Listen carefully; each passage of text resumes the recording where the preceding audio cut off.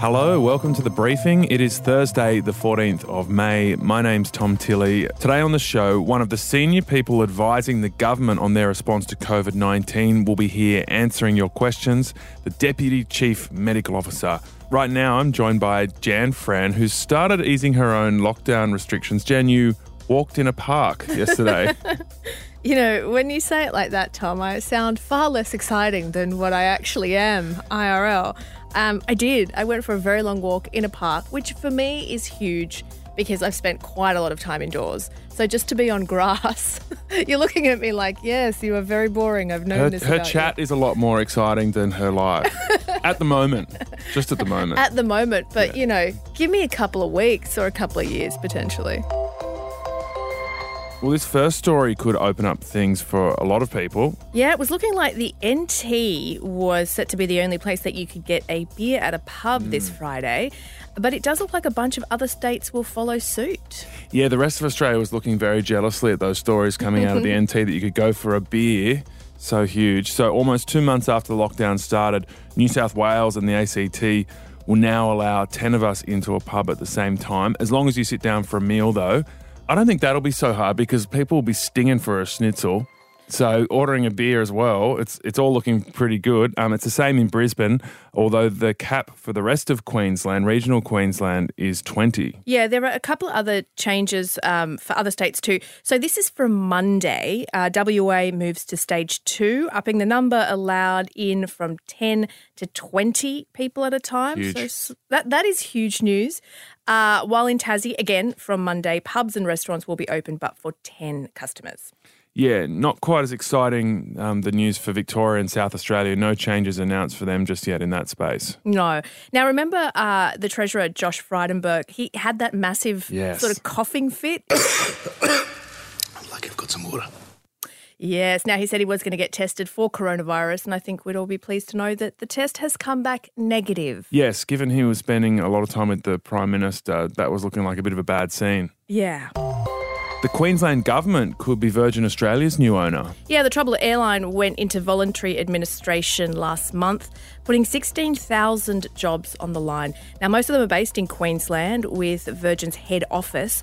UNSW airport economist Tim Harcourt reckons that it could be a smart move for the Queensland government. You could have had Qantas as a monopoly in Australia, or you would have had more foreign ownership, or you could have had the case with Trans-Tasman bubble, as they've been talking about it, of Air New Zealand coming in and taking Virgin's place. So I think Queensland are thinking they'd rather keep the jobs in Brisbane and regional Queensland than the jobs going to Auckland or Singapore or somewhere else. Yeah, but given the company was struggling financially before the coronavirus, is it really a good investment? Just putting that out there. The State Treasurer in Queensland, Cameron Dick, says they saw the punishing increase in the cost of flights after Ansett collapse and that two national airlines are crucial to Australia's economy. Administrator Deloitte wants the sale to be wrapped up by next month. A lot of ambition there. And clearly, Peter Dutton, Home Affairs Minister, doesn't think this is a good idea. He said on Twitter that the Queensland Premier had almost bankrupted the state and now in the middle of a crisis they want to buy an airline. It's laughable. She leads a government which is corrupt and chaotic. Yeah, but the State Treasurer did reply to that saying, look, mate, just stick to cruise ships.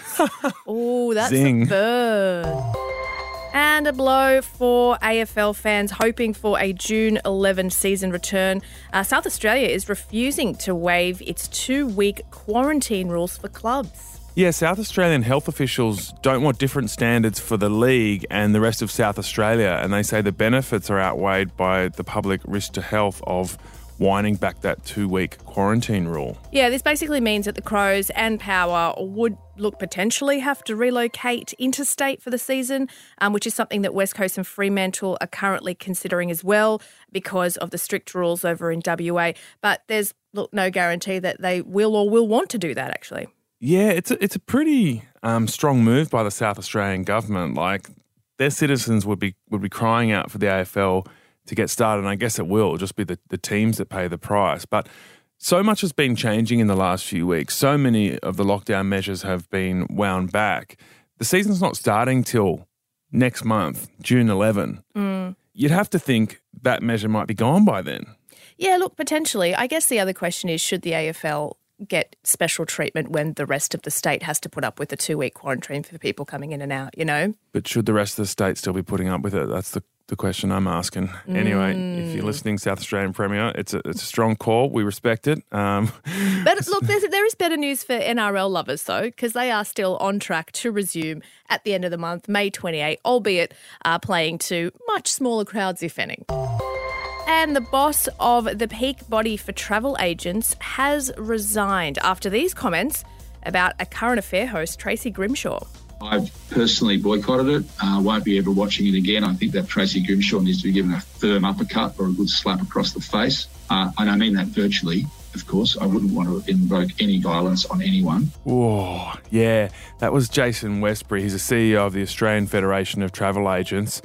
He's had to resign from his job for that statement. He made them to a group of about 100 people on a webinar while slamming a Current Affair for segments about angry customers demanding refunds for cancelled trips. Yeah, he actually went on the show last night. That interview had been booked before the comments came out. He said that he apologises unreservedly and that it was a very bad choice of words. This was Tracy's response to that. Instead, he chose to shoot the messenger in a disturbing personal attack on me. Jason Westbury's language was appalling, and he's paid the price for it. Yeah, it's a real, that's a never say, I reckon. He tried to backtrack on it and sort of, I guess, insinuate it was just a manner of speaking. Yeah. I don't know how you give someone a virtual slap on the face or why that is even a thing. In a webinar. In a webinar.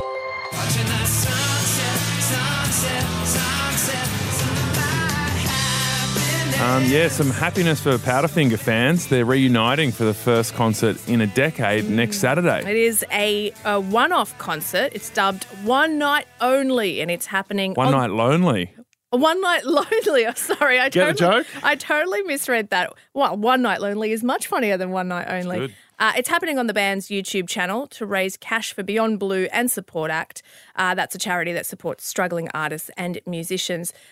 This is going to make some older millennials and some Gen Xers very, very happy. The music blogs are actually speculating about this last week because Powderfinger had updated their profile pic on Facebook, which... Yeah. You know, is a very older millennial Gen X thing to do when you're about to do something big and fun, isn't it? It's like, whoops, was that part of the social media strategy? Were they trying to sort of breadcrumb Powderfinger fans? Yeah, exactly. I think there would have been a lot of people wondering what Powderfinger's going to do in the next year or two because big festival lineups like Splendour and the Falls Festival and, a whole bunch of other Australian festivals are going to have all Australian artists and they won't be able to fill those bills, especially some of those big headline slots with just sort of acts that have been currently touring. They're going to have to dig deep for some of Australia's big retro acts as well that are coming back. Yeah, bring back Frente, I say. Frente, accidentally Cali Street. I don't know if anyone out there remembers Frente, but bring them back. All right, thank you, Jan. I'll catch you tomorrow for Friday's episode of The Briefing. See you soon.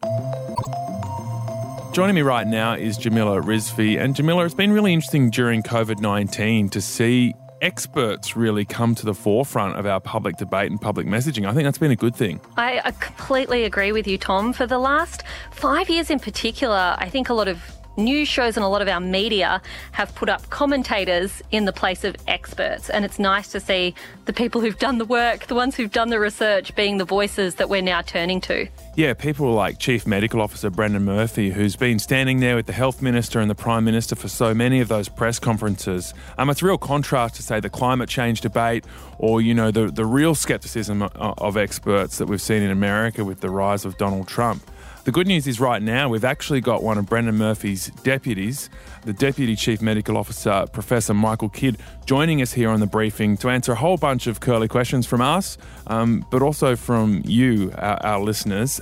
So let's jump into it. Professor Michael Kidd, thank you for joining us. We're now at a stage where we're winding back our lockdown measures, and we're being told that includes increased risks of new outbreaks, and that's going to happen. Is there a number where, if we get back to that level, say 100 new cases a day or something like that, where you'd see the lockdown measures brought back in?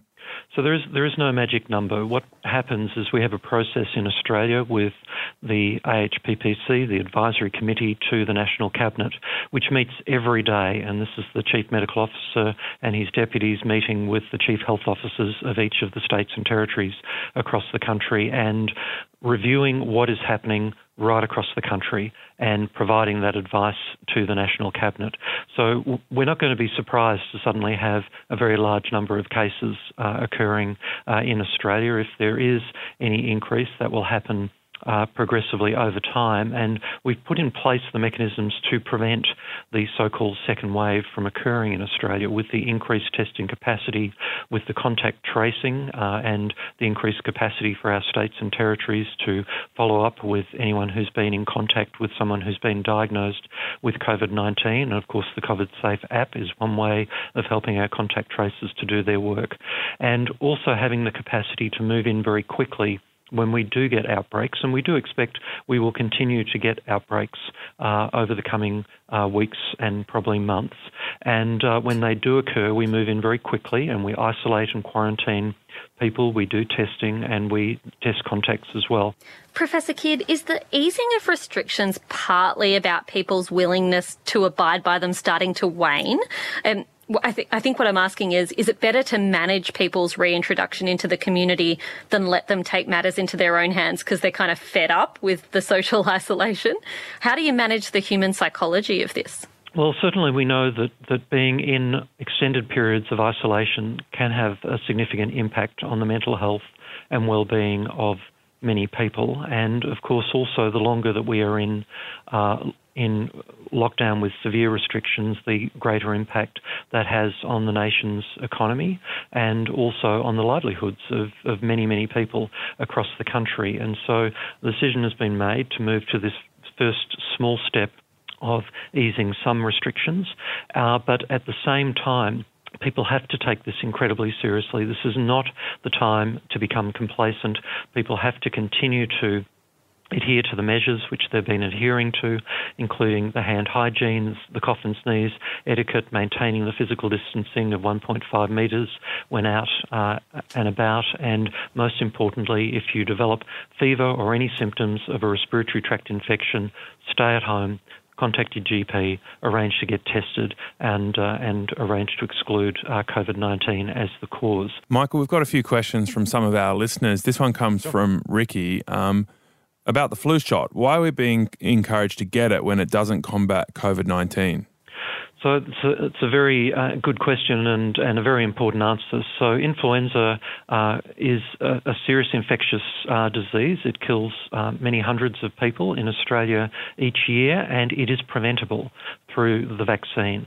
And so rather than have two very serious infectious diseases out there, and of course influenza makes its peak during the winter months, we can actually prevent influenza from occurring by having the majority of people in Australia get vaccinated. If we can prevent an outbreak of influenza, then we have less pressure on our hospitals, on our intensive care units, on our ventilators. So please, if you haven't yet had your influenza vaccination or members of your family haven't yet been vaccinated, please arrange to do that today. We went on a very exciting family outing to the GP to get our flu shots a couple of weeks ago. It's the only outing we've done in a couple of months. Professor Kidd, James has asked if there is a risk of the virus becoming resistant to hand sanitizer or disinfectants, given we're using them at such high levels. Yes, so we're still learning a lot about this virus. We've only shared our planet with this virus for a few months, and so the amount that we've learned about it in a very short period of time is just extraordinary, but there is still a lot more that we need to know. And one of the things we don't yet understand is whether this virus can mutate, whether it can become resistant, whether if that happened, that person who'd been exposed and infected with one strain could potentially be infected with another strain. These are all questions we don't yet have the answers to. What we do know, however, is that this virus and the family of viruses that it belongs to are very easily destroyed using hand washing with soap and water, or using hand sanitizer, which has the appropriate levels of ethanol, of alcohol, to denature the virus. So it's highly unlikely that we'll get resistance to the sanitizers and the things that we're using for our hand hygiene. So please continue to wash your hands. I think we are washing our hands like never before. In Australia, we've learned how to wash our hands properly, and these are really good habits, and they're going to protect us in the future from other viral illnesses as well. So please keep washing your hands, keep using the hand sanitizer. Please don't worry about any possible issues with resistance. Professor Kidd, Kishi has asked about travel plans for the future. It feels like it's going to be a very long way away for us to be able to go to Europe or the States again. Is there any sense of when we might be able to travel further afield than Australia or New Zealand? Yes, so again, that's one of those areas of speculation, and what will happen when is unknown. This is a really challenging time for people who may have family and dear friends and loved ones in other parts of the world and not able to come together at this time. Australians are not allowed to travel outside of Australia at this time. We may see the relaxation of the border with New Zealand, but there's no time frame for that occurring at the moment. So I think people need to bunker down at home in Australia and really be grateful that we are in Australia at this time. Michael, this week new research has been commissioned into the Kawasaki disease. Now, I understand that's a respiratory problem that affects children that may be linked to COVID-19. So what is it, and how concerned should we be about it? Yes, so Kawasaki disease is an inflammatory condition which occurs in children. There's still a lot which is unknown about the actual disease. In some children, it appears to be linked to a previous viral illness. In other children, there doesn't seem to be that link. And we have a national register of children who have experienced Kawasaki disease. If we did start to see any increase in the numbers of children with Kawasaki disease in Australia, that would become apparent very quickly. We have had no cases linked to COVID-19, and that's not surprising because the number of people, and especially the number of children with COVID-19 in Australia, has been so very low. Professor Kidd, are we likely to see more of these novel viruses in the future? This is the most serious outbreak of a serious infectious disease that the world has seen over the last 100 years. I think it's a really important wake-up call for the global community and looking at the ways in which these viruses, which tend to be viruses which come from animals and then find their way into human hosts.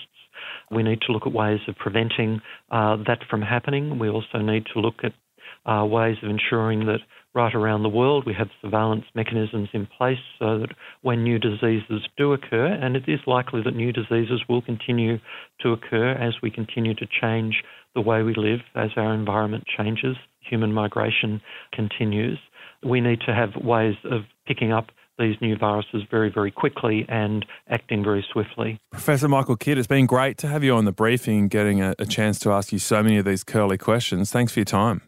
Thanks so much, Tom. Thanks, Jamila. It's been great talking with you. Tom, I've been really pleased, I suppose, during this crisis when we're all so scared and anxious and worried about what's going to happen, how available the chief medical officers in all of the states and territories and their many deputies have been to come and answer our questions, not just for a minute or two, but in a really exhaustive way. They really have. I think you're right. That has helped calm people's anxiety to hear these sound, calm, well-researched voices constantly in the media, including this podcast, and delivering such detail on such a broad range of questions that they have, and doing it in a way that doesn't make people feel stupid for asking simple questions. It's absolutely making me feel a whole lot safer than I did, say, 8 or even 10 weeks ago.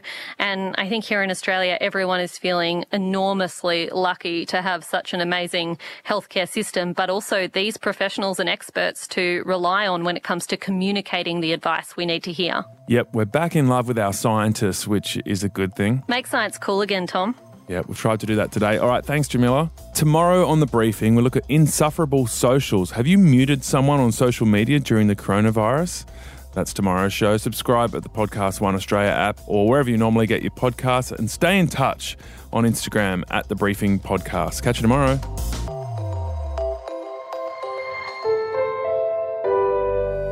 A Podcast One production.